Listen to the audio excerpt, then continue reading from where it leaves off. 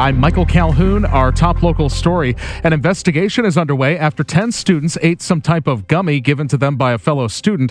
6 were checked out and released to their parents. This started with 10th, 11th, and 12th graders consuming some type of gummy substance that was brought in by another student who purchased it at a convenience store. It's not known what convenience store or what that substance is, but students started to feel ill. Now, according to St. Louis Public Schools spokesperson George Sells, this started about 1:30 this afternoon, and the students all reported feeling nauseated. As a precaution, they called in EMS, and again, they were transported to the hospital. It is not believed that their symptoms are critical, but they did it as a precaution at this point. Reporting outside Sumner High, Maria Aquina, KMOX News. Granite City police are still searching for a man who shot one of their officers. Yesterday evening, Granite City police responded to the 2800 block of Delmar, where they would encounter Donald J. Freese.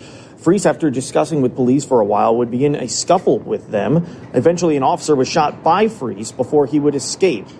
Freese is still at large, according to Granite City Police Colonel Nick Novicic. We are actively pursuing this individual. We do know who it is. That individual was charged this morning. Freese is facing 5 separate felony counts, including 2 counts of attempted first-degree murder. He is a white man with tattoos on his neck and on the top of his head as well. Reporting from the Granite City Police Department, Sean Malone, KMOX News. For the 3rd year in a row, the Guns N' Hoses fundraiser has donated $1 million to Backstoppers. The announcement made today, the CEO of Guns N' Hoses Boxing Association says they've donated a total of $12 million to date. Every cent goes to Backstoppers, an organization that supports the families of fallen first responders.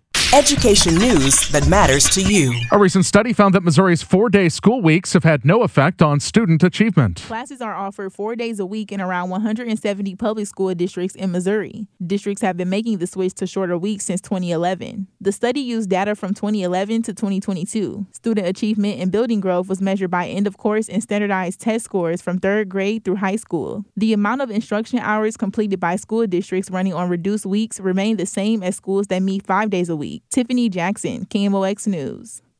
Crystal City School District made the switch to 4-day weeks in 2019. I can't find any negative. And while the pandemic put a snag in their student academic data, Superintendent Dr. Crystal Ryder. Once we get information from this year's spring assessment, I think we can start drawing some conclusions about how perhaps the 4-day week has affected that data. Dr. Ryder says they don't have teacher turnovers like some districts. She says their Teacher Development Mondays has helped keep from burnout. Stuart McMillan, KMOX News. The KMOX Business Desk this weekend is Soulard Mardi Gras. There'll be a lot of road closures for the parade and the party. St. Louis Police Sergeant Charles Wall says they'll have security help from the county and Highway Patrol. Additionally, many items are not allowed inside the perimeter of the event. Scooters, golf carts, cans, coolers, bottles, and backpacks are some of those excluded items.